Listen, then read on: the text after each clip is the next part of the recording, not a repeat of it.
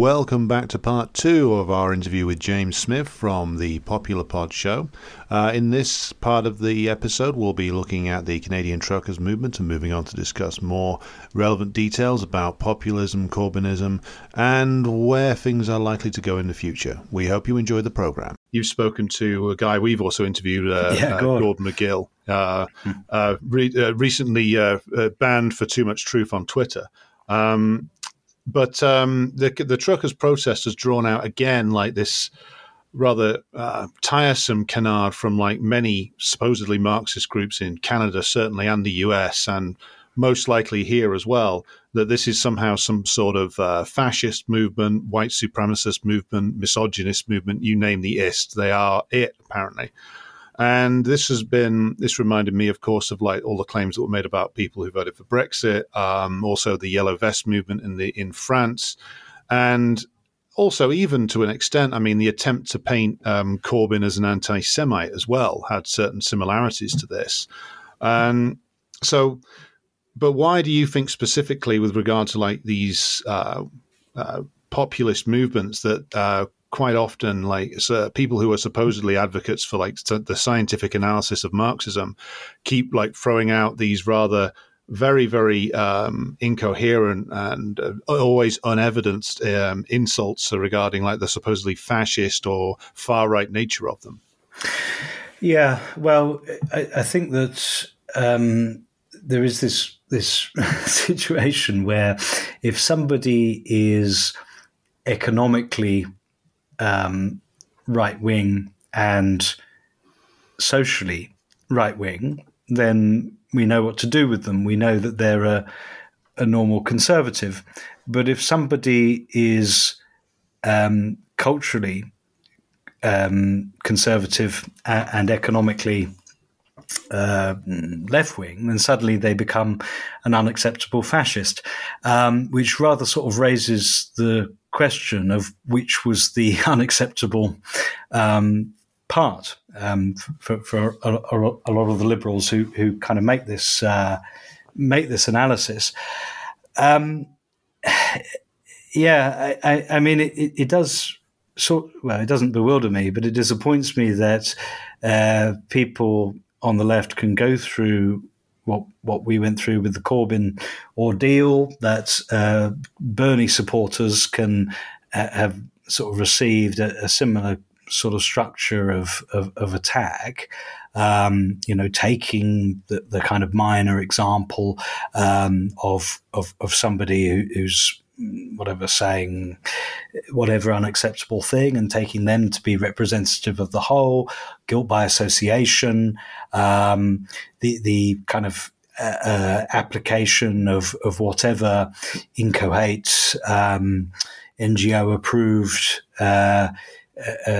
terms as a form of criticism. We've gone through that on the left, and the kind of absolute lack of imaginative generosity in thinking that maybe some other political groups might also be subject to the same treatment is unreal. There's also a sort of a problem, I think, in the you guys have covered this from various points of view on your show, but a problem in the analysis of class on the sort of millennial left, really, that's emerged since the financial crisis and since 2015. A kind of way in which we're happy to think of a graduate who's working in Starbucks or somebody who's an intern for a media company. We're happy to think of them as people who have some interests in common with what there'd be a kind of consensus that, a consensus working class, as it were.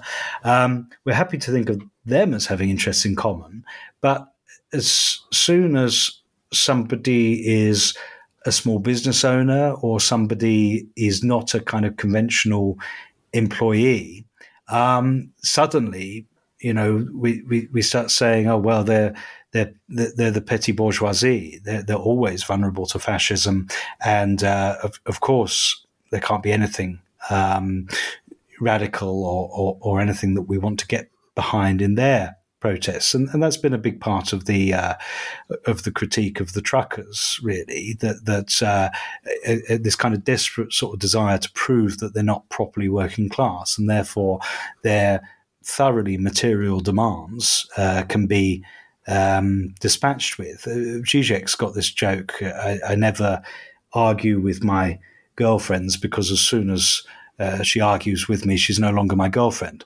And I think that sort of summarizes a lot of the kind of left relationship to workers. The workers are not socially conservative because as soon as they say anything socially conservative, they're no longer workers. We're going to find out that they've got some sort of boat dealership or whatever round the back. The idea that it's meaningful to kind of equivocate and pick holes in the claims of the truckers to be working class in the face of these vaccine mandates, which, with all the will in the world, I just can't imagine believing that they are justified. I cannot imagine believing that you should be able to force somebody to take a vaccine on the threat of taking away their livelihood. That's kind of the point where my materialist analysis fails, and I just can't really believe that people think that's okay. So yeah, I mean, whenever I see people sort of listing like, oh yeah, this guy is a Nazi and he's at the protest, or oh this donor is some sort of right wing billionaire, I just want to say, is it right or isn't it? Is what they're asking for right or not? Never mind all of this, which is a total distraction.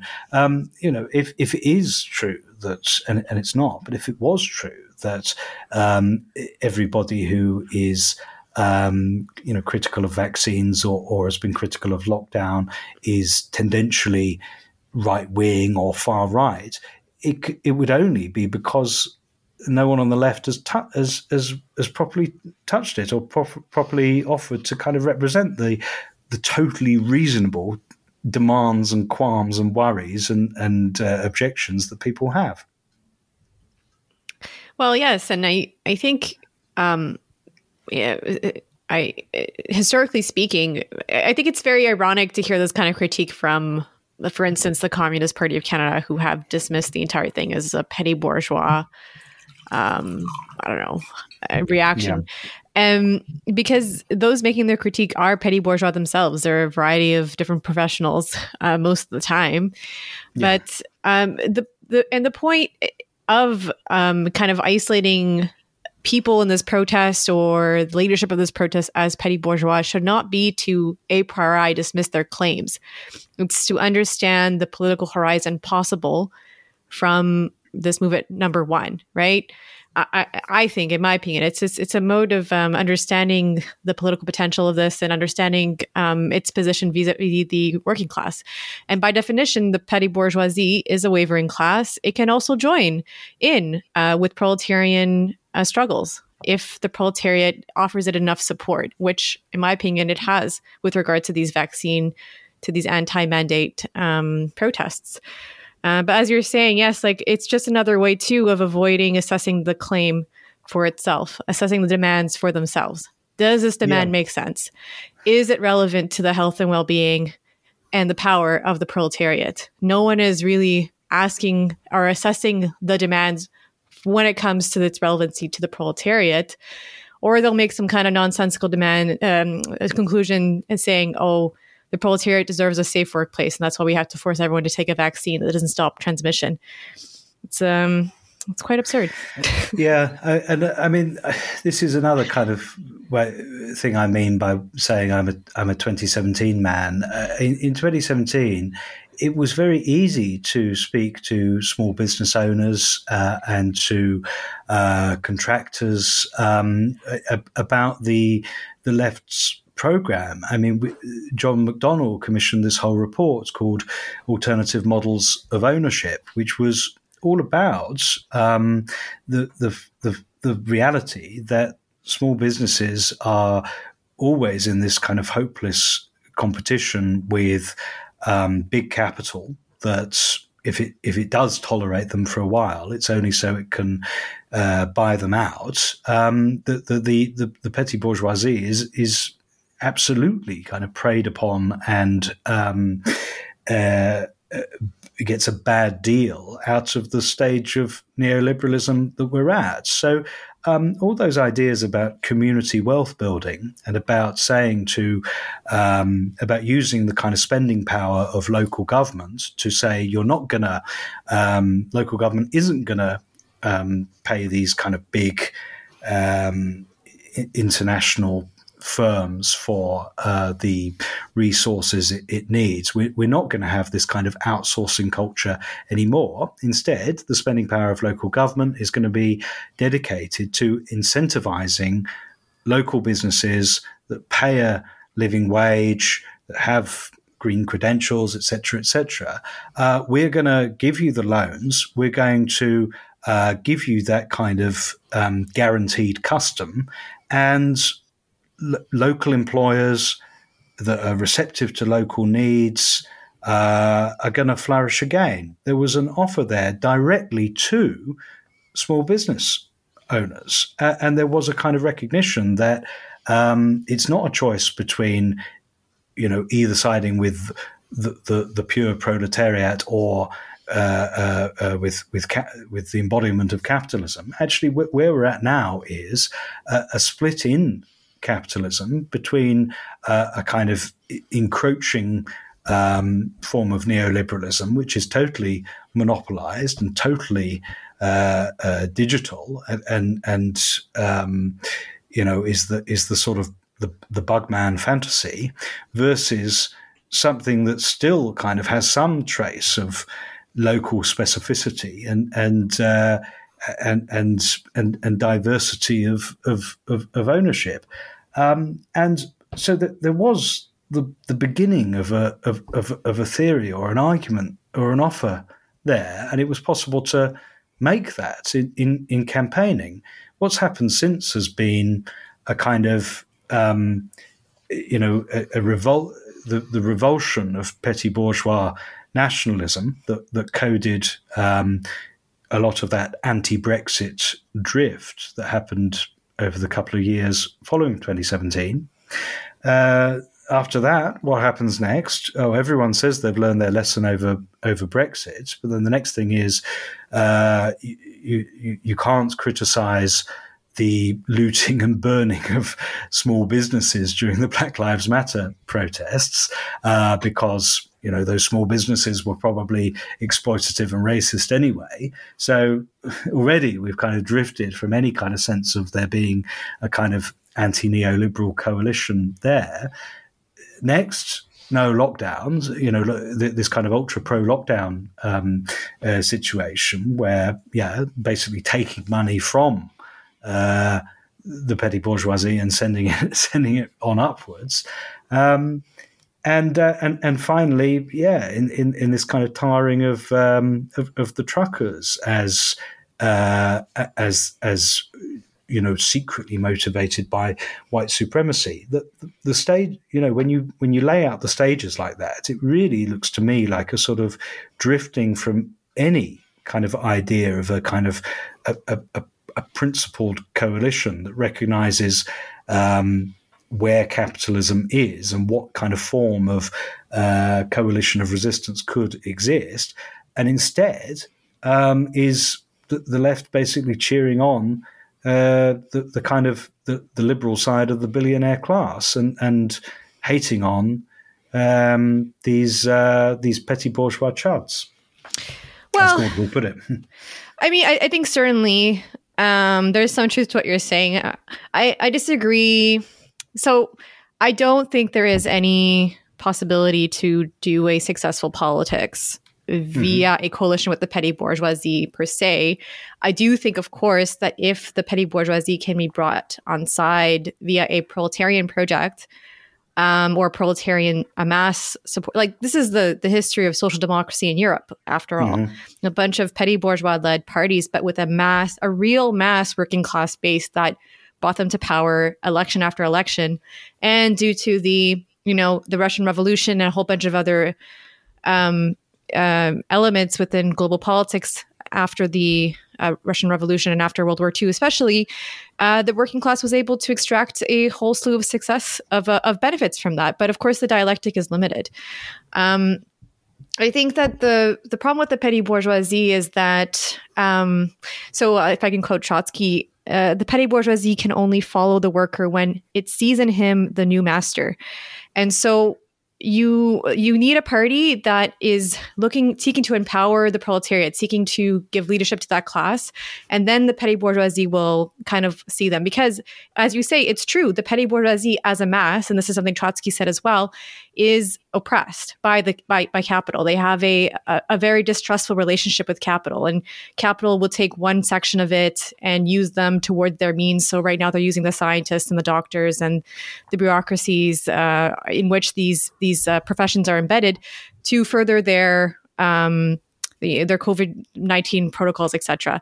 But, that might switch up in whatever is coming next with the upcoming financial crisis, right? So now perhaps the small business owners will now find their place as tools for the bourgeoisie in whatever project they need to pursue next, political project they need to pursue next. Could be some Bonapartist regime, who knows? But so I just think I would kind of relocate the analysis and kind of start from the point of empowering the proletariat, because that is really how there's only two classes in the society that make politics. It's the bourgeoisie or the proletariat. Those are the only ones that make politics. And so, but the petty bourgeoisie likes to believe that it's the one leading the way. That's the belief that they tend to gain, which is problematic, because then they think, for instance, that, all of these wonderful COVID-19 policies is just the science, and they don't see the politics undergirding it all. Yeah, no, I think that's quite right. So moving then to a look at casting our eyes into the future, so to speak. First of all, let's look at the question of the terms left and right, for instance. I think the last couple of years, especially on the COVID restrictions, has led to furious exchange of views, mainly over social media, over what constitutes the left and right position. As we've been discussing, James, this sort of stereotypical left response to Boris Johnson is that he's some sort of heinous far rightist who's planning a genocide. Same was said of Trump. Or or some people involved in anti-mandate, anti-lockdown protests have been, of course, saying that this is a way of smuggling socialism in via the COVID regime, or this is the various people are the agents of the Chinese Communist Party, as if the Chinese Communist Party wasn't involved in a capitalist project.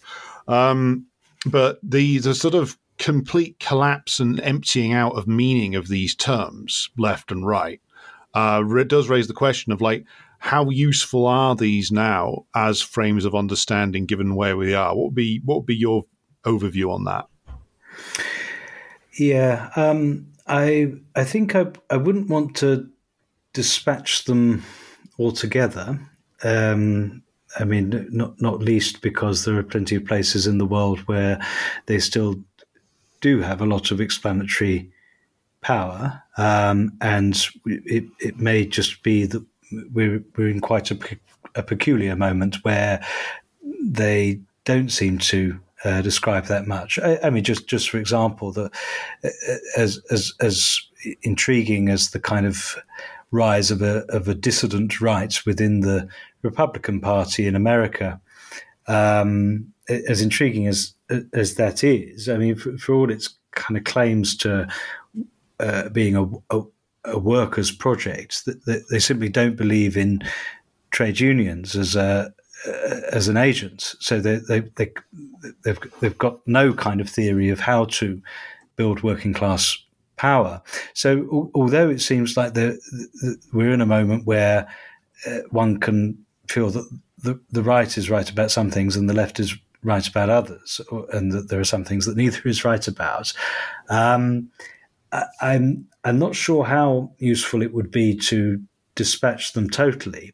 That said, it is quite an uncanny experience to find people who in the Corbyn and Bernie period, one, despised and saw as just the kind of worst kind of liars and political enemies and so on, to find suddenly that this COVID issue has so thrown the cat among the pigeons and has been so unpredictable in terms of who's going to think what about it, that you end up just having to kind of let go of those old resentments and be willing to kind of make the case alongside whoever's willing to make it.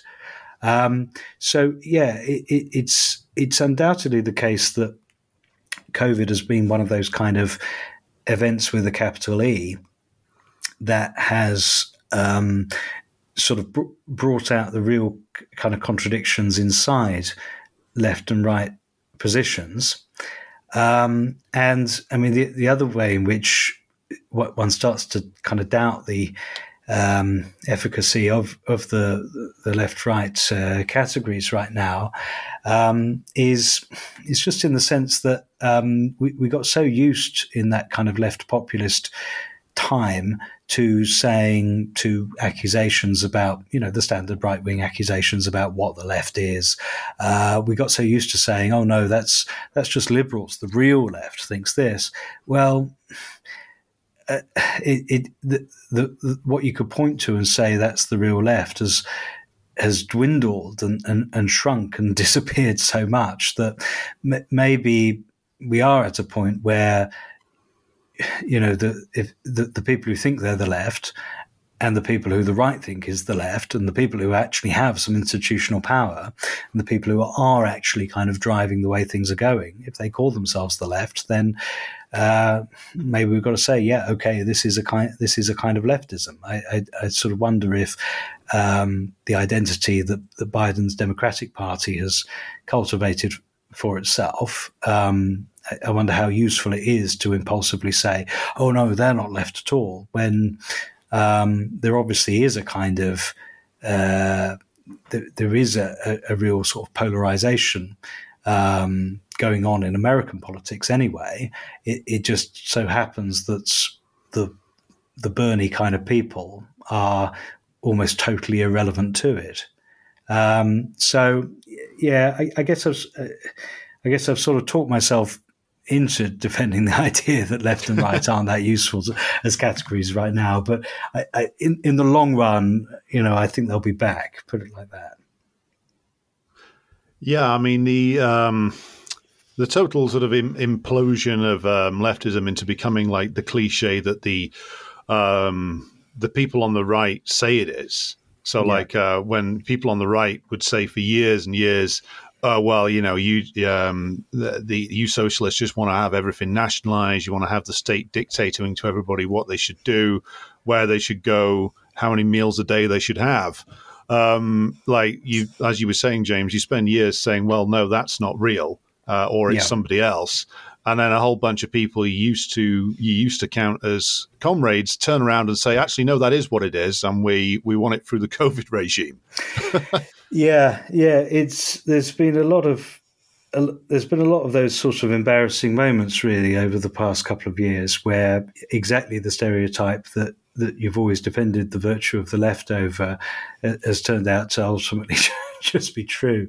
Again, things move fast, and in Britain, it's kind of interesting to see that around when it seemed like we were going to go back into lockdown over Christmas, very quickly, some of the kind of more prominent left commentators sort of changed their tune, and the established left line suddenly became, we don't want to sleepwalk into a biopolitical state, but I'm making this argument in a non-fascist way, unlike everyone else who makes the argument. So there was this awkward sort of change of tack. And yeah, now that we're presumably not going to go into, now that there's presumably not going to be further lockdowns, and now vaccine mandates are defeated as well, these people will claim to have always thought that way. So, I mean, and that's before we sort of take into account the fact that it seems like ahead of the midterms, the Democrats seem to be kind of trying to drop this hot potato of maximum COVID measures as well. So, like I said at the start of this conversation, everybody's going to claim that they were anti-lockdown and anti-vaccine mandates at some point. This moment of authoritarianism, I mean, it's going to have it has had and will continue to have absolutely dreadful and appalling effects, and the power grab that it has represented is not going to go away, just like the Patriot Act never did, just like Prevent never did. But the people concerned will change what it is they're willing to say in the open. Yeah, I kind of like your working through this left-right thing, because it's something I've been thinking a lot about too, since now the truckers are in Canada being accused of being right-wing, far right-wing. And it's just very odd to me because, I mean, for a whole variety of reasons, but primarily because they're seeking to put forward their interpretation of the Charter of Rights and Freedoms and how these mandates infringe upon them. And of course, the Charter of Rights and Freedoms was kind of put into place by the first Trudeau government, Pierre Elliott Trudeau, who is, of course, a Liberal Party superstar. So he was not considered left-wing. But I think that, if we understand right and left, I kind of bring them into a modern context away from their original meaning, which arose with the French Revolution, where the bourgeoisie would categorize themselves as against the monarchy or, being right-wing, with the monarchy being right-wing, against the monarchy being left-wing.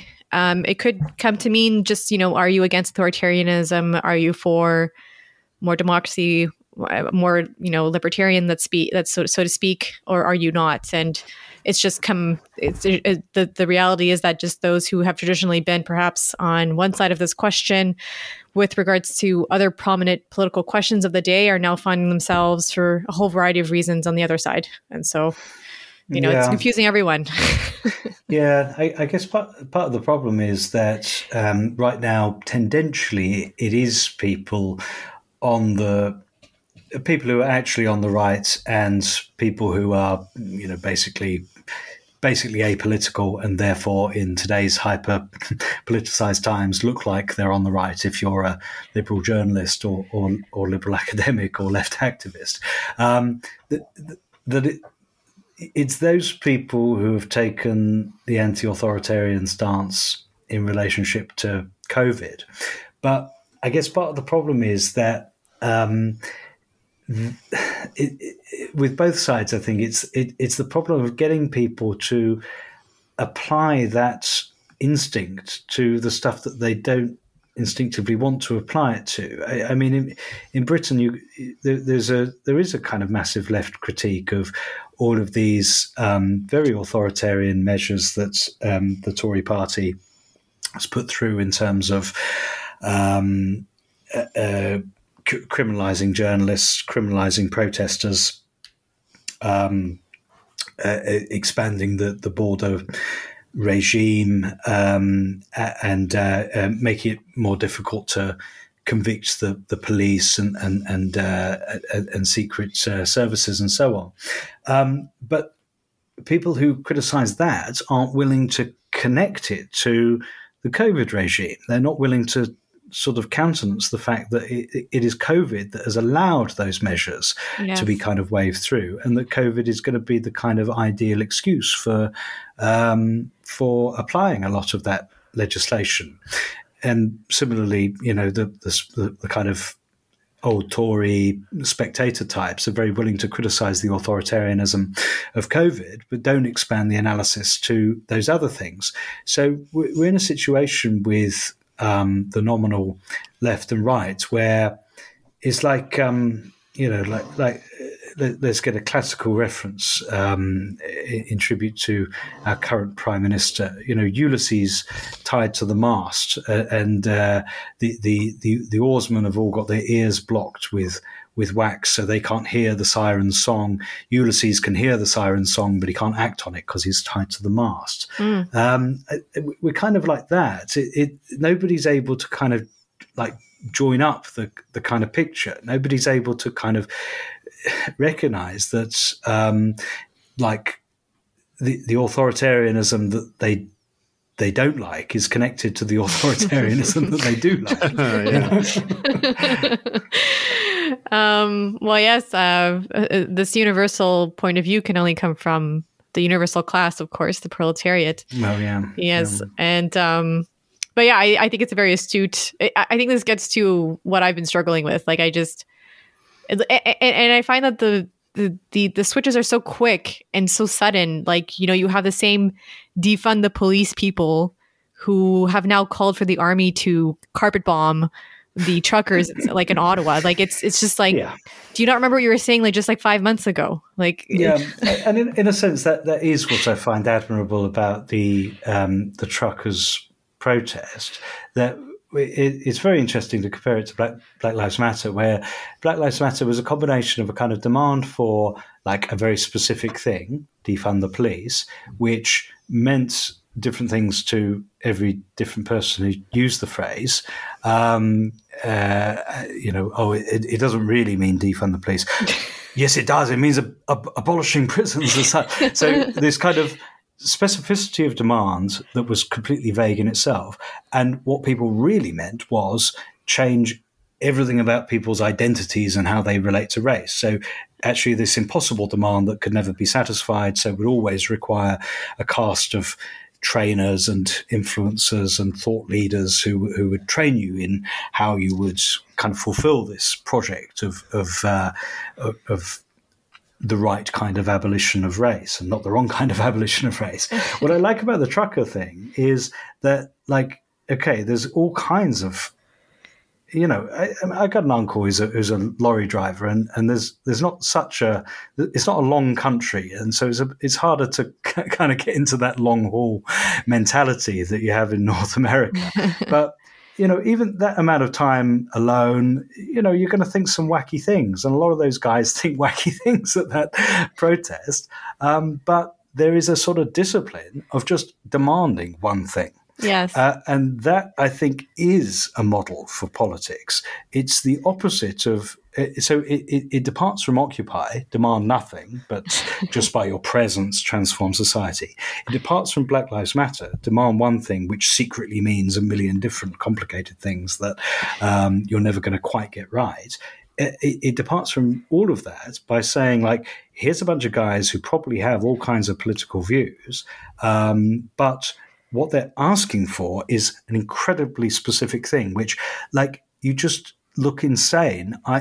You would look insane if you disagreed with. The only reason it doesn't look insane to agree with vaccine mandates is that kind of, that kind of intellectual class agrees with it, and so has closed ranks, and no one ever defends it. But everybody just acts as if it goes without saying that it's justified. I do sincerely think there is a very interesting sociological perspective to this, as you're highlighting your relative who's a lorry driver, and I think it does shape a certain character. It's something I've noticed amongst the truckers I've spoken to at the protest is that they're all like very friendly, very easy to speak to. Some of them do have some of them have conspiratorial ideas, but they're not like weird about it. They're not like overbearing about it. Unlike the professionals you'll speak to who have very, very strong ideas, let's say, about how to not get COVID-19. The professional class has turned politics into entertainment in these recent years, and but then resents it when normal people do as well. And I think that's always been kind of misunderstood or underestimated, really. The extent to which people take pleasure in their politics. People take pleasure in their kind of little idea, and they take pleasure in the idea that they're going to piss you off or bemuse you by expressing it or saying it. That's really underestimated in all this. So in short, I do think that there is potential for some sort of populist project in a project like this. Precisely because the participants have been disciplined enough to not make it a big deal no one's sort of saying, oh, yeah, and, okay, first of all, do the vaccine mandates and then free all the kids in the subways. Like, no one's like saying that. Like, if they want that or think that, then they've got the discipline to not, like, have all these fucking boutique add-ons. And that's got to be the future of any kind of anti-systemic politics, resisting the add-on. Yes, I think that's right. I think that is part of the reason why this whole thing in Canada and beyond, whatever, has gotten the support it has, because it is narrowly focused. As much as the media and the political class would like to depict it as a movement who's trying to overthrow the government, they're not trying to do that. Their demand is drop the mandates or resign. So that's not the same thing as overthrowing the government. Like, anyone can call the Governor General in Canada and ask for her to force a non-confidence vote. I don't exactly know the parliamentarian or parliamentary process, but something like that. So yes, it's interesting. I don't know. Yeah, I mean, I think that is very true and very interesting, and how something specific and narrow can have such a large impact. And I think that's kind of a, usually when leftist politicians and stuff campaign, it's kind of a whole soup of different promises that are very far reaching, Yeah. Alex, you want to jump in? I will monopolize the final question, James, by turning it back towards perhaps a slightly depressing subject, but a man who's been the elephant in the room in this discussion so far, so to speak, Mr. Keir Starmer, and his tenure as Labour Party leader and where it's going. The Starmer leadership clearly represented, as you've said in multiple times over the course of our discussion, like a catastrophic defeat for the Labour left and the wider left projects, and also, I would argue, the trade unions as well, given the state of his platform, his policy platform. But do you see this purely as like a back to the 90s Blairite restoration project for a start? And is there any life left in the Corbyn group in the Labour Party as well? I mean, I listened to a very interesting interview you did with Laura Smith, for instance, and Laura Pidcock, who seemed to think that there was still some potential in there. But what would be your take on the Starmer leadership and any potential left in the Labour Party as a vehicle? Well, let's do the positive first of all. I think that Corbynism has left a bit of a mark there. There is a trace of some of those policies in the mix, especially on insourcing. I mean, Rachel Reeves is just a terrible reactionary, and when she was in the Ed Miliband shadow cabinet, and the main thing she was memorable for was saying that Labour would be even more sadistic to benefit claimants than the Tories were being, and that was saying something at the time. And today she does kind of pay lip service to the sort of insourcing economic policies I was describing. Okay, justice done. It is a Blairite kind of resurrection, but the thing is that not even the Blairites are Blairites anymore. Tony Blair was actually charismatic and drastically popular, and okay, that was probably a bad thing for the country and a bad thing for the world, but that you could sort of see why people went for it, whereas none of that is true of Keir Starmer. The other crucial thing about New Labour is quite how shallow it was, and anything you could point to in terms of a kind of, an example of something they did that was progressive or did help people, anything that you could kind of raise as an example of something that would offer some mitigation for the advance of marketization that they oversaw, and which is not to mention that the appalling and evil wars. All of that was just snuffed out overnight as soon as they left office, with the applause of the New Labour people themselves. Yeah. Anybody who defends New Labour today from a progressive point of view, at least they achieved this, at least they got waiting times in the NHS down.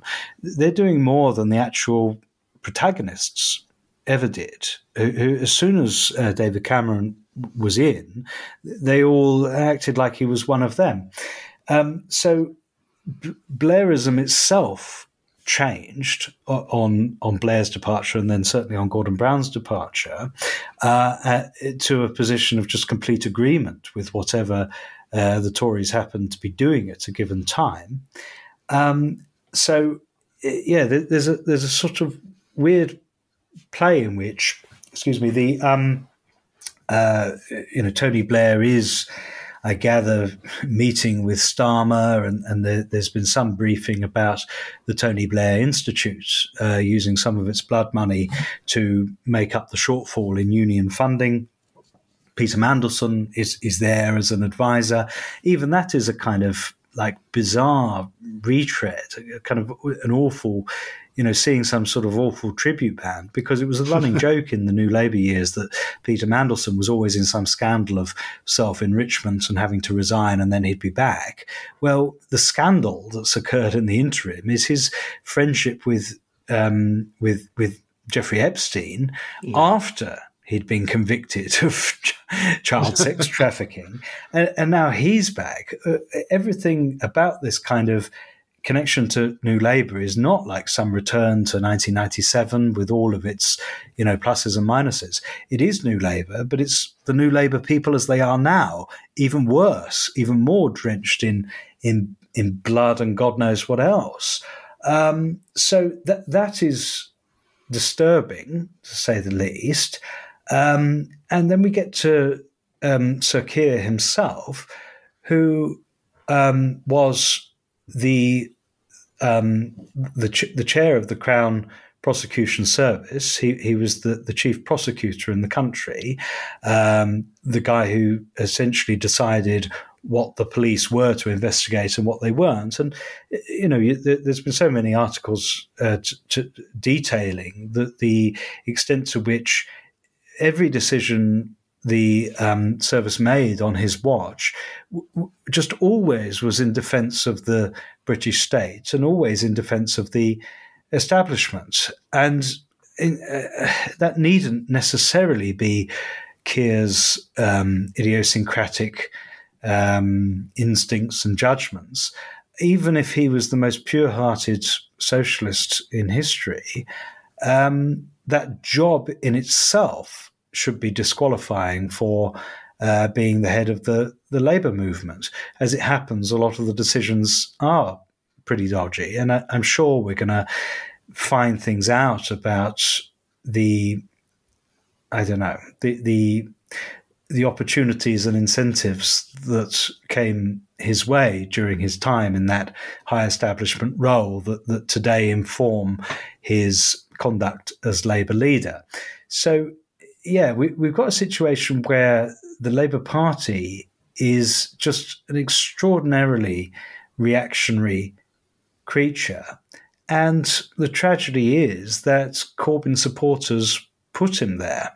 Corbyn supporters saw him as the kind of professional-looking, respectable haircut, pro-Remain guy who would is a nice man who will reflect kind of what the left wanted in the Corbyn years, but will do it professionally.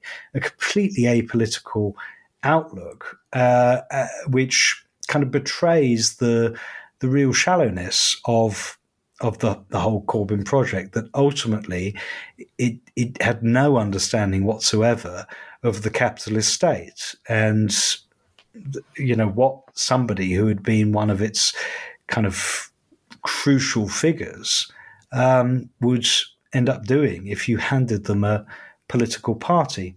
So, the Keir Starmer leadership is an appalling disaster, an insult. And even though Rebecca Long Bailey was, God bless her, not an impressive candidate, you should have just voted for her, for God's sake, because it was the same kind of gesture as voting for Corbyn in 2015. You didn't think he was going to be Prime Minister, but you did think he could at least block off some of like the worst tendencies of the British elite.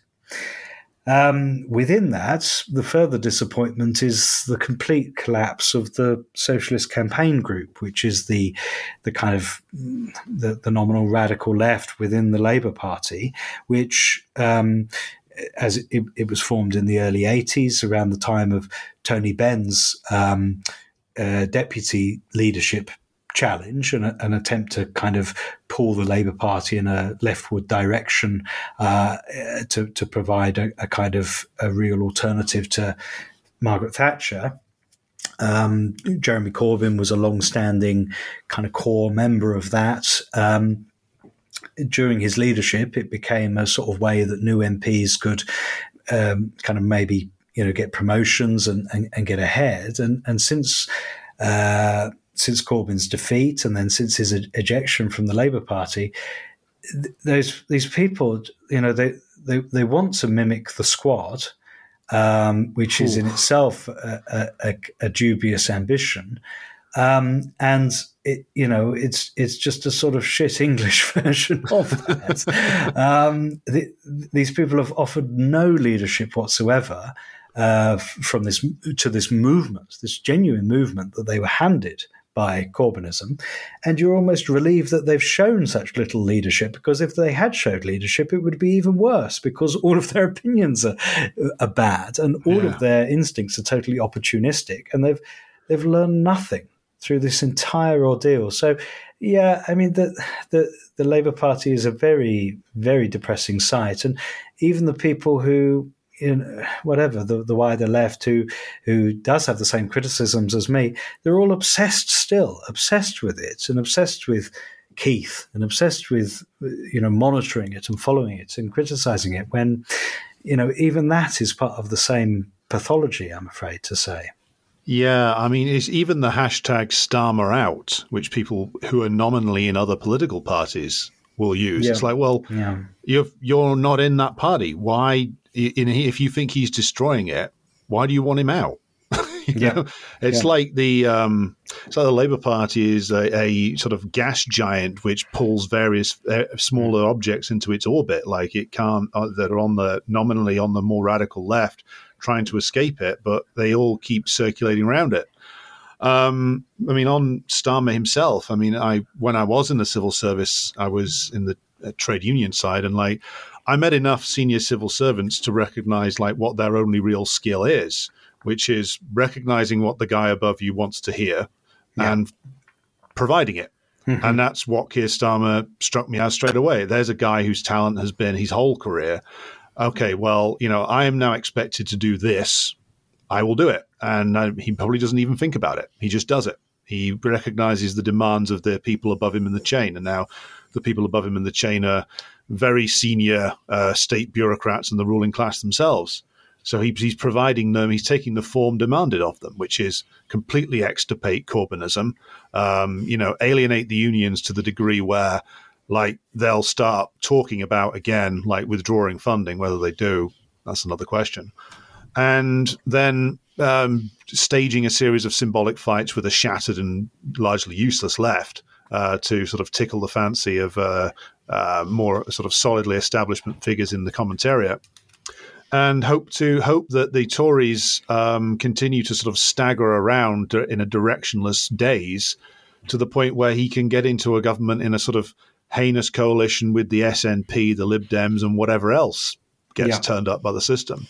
But my thought on the Blairite revival is that Blair also benefited from a sustained upturn in British capitalism in terms of economic growth. So that was part of what he didn't create it, but he inherited it and ran with it.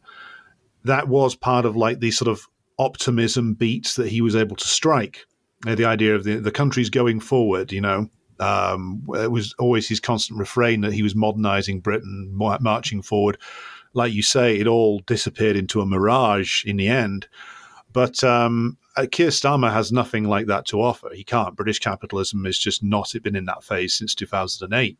And even with everything that Cameron did, like he successfully restored asset prices, but the dynamism in the British economy is just not there. So the best that Starmer can ever hope for is like be getting in by default because the Tories make such a pig's ear of it, or choose a leader who's even worse than Johnson, or go into a gigantic economic crisis whereby he sort of comes to power by default. But in any way you look at it, like it's not going to be like 1997 all over again. It's just it's a very futile delusion, but it's one that I think the certain elements of certainly the political class seem to be really stuck on. They're really stuck on the idea of Tony Blair. They're really stuck on the idea of that period. They can't seem to let go of it, because I think it was a period when they themselves sort of kidded themselves into thinking that they had somehow overcome the contradictions of their own system for a while, only to be brought drastically down to earth. So, yeah, I think Starmer's project is the restoration, but as you say, like I think he stands very little chance of actually pulling off what the people backing him think he's going to do. Yeah, there are times when you just have to let these things play out and work on your own project's identity, and that's something the right has always been very good at.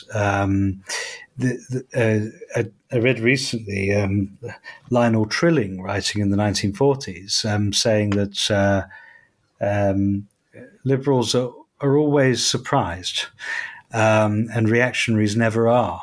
The right never actually loses because they've always got a longer term kind of project, and they can always just revert and regroup, and this wasn't the real battle anyway. Whereas every loss for both liberals and the left, and if there is a non-liberal left, I'm not sure what it is, but it's always the complete disaster, and they just always become obsessed with whatever the minutiae of whatever's happening in that one given moment. And as far as the shit show of the Labour Party is concerned, you just shouldn't be paying it a second thoughts, really. Layla, did you have any final thoughts before we close out? No, I don't want to insert my political thoughts on British politics with two British guys on, so... But no, come back next week for a 3-hour episode on the NDP. There wouldn't be enough to talk about. I guess maybe as a closing thought, I'll just thank you, James, so much for coming on and sharing your very interesting perspective. I'm always delighted with the breadth of British intelligentsia on the left side of the political spectrum. Very much more varied than what we have here in North America. Well, you kept me on for 1 hour and 50, so I'm flattered by that anyway. Okay, so James A. Smith from Popular Pod. James, where can people find you if they want to learn more about what you're doing? Oh, well, get the Popular Show subscribed to on your podcast app, or follow us on Twitter, the Popular Pod. You can read my book, if you like, Other People's Politics, Populism to Corbynism, and also, another book I wrote with a friend of mine, Mariella Fannebecker, called Work, Want Work, Labour and Desire at the End of Capitalism. And, well, that's probably enough to be getting on with. Okay, so it only remains for me to say thanks again to James A. Smith, and this has been Red Star Radio. Thank you for listening. Bye.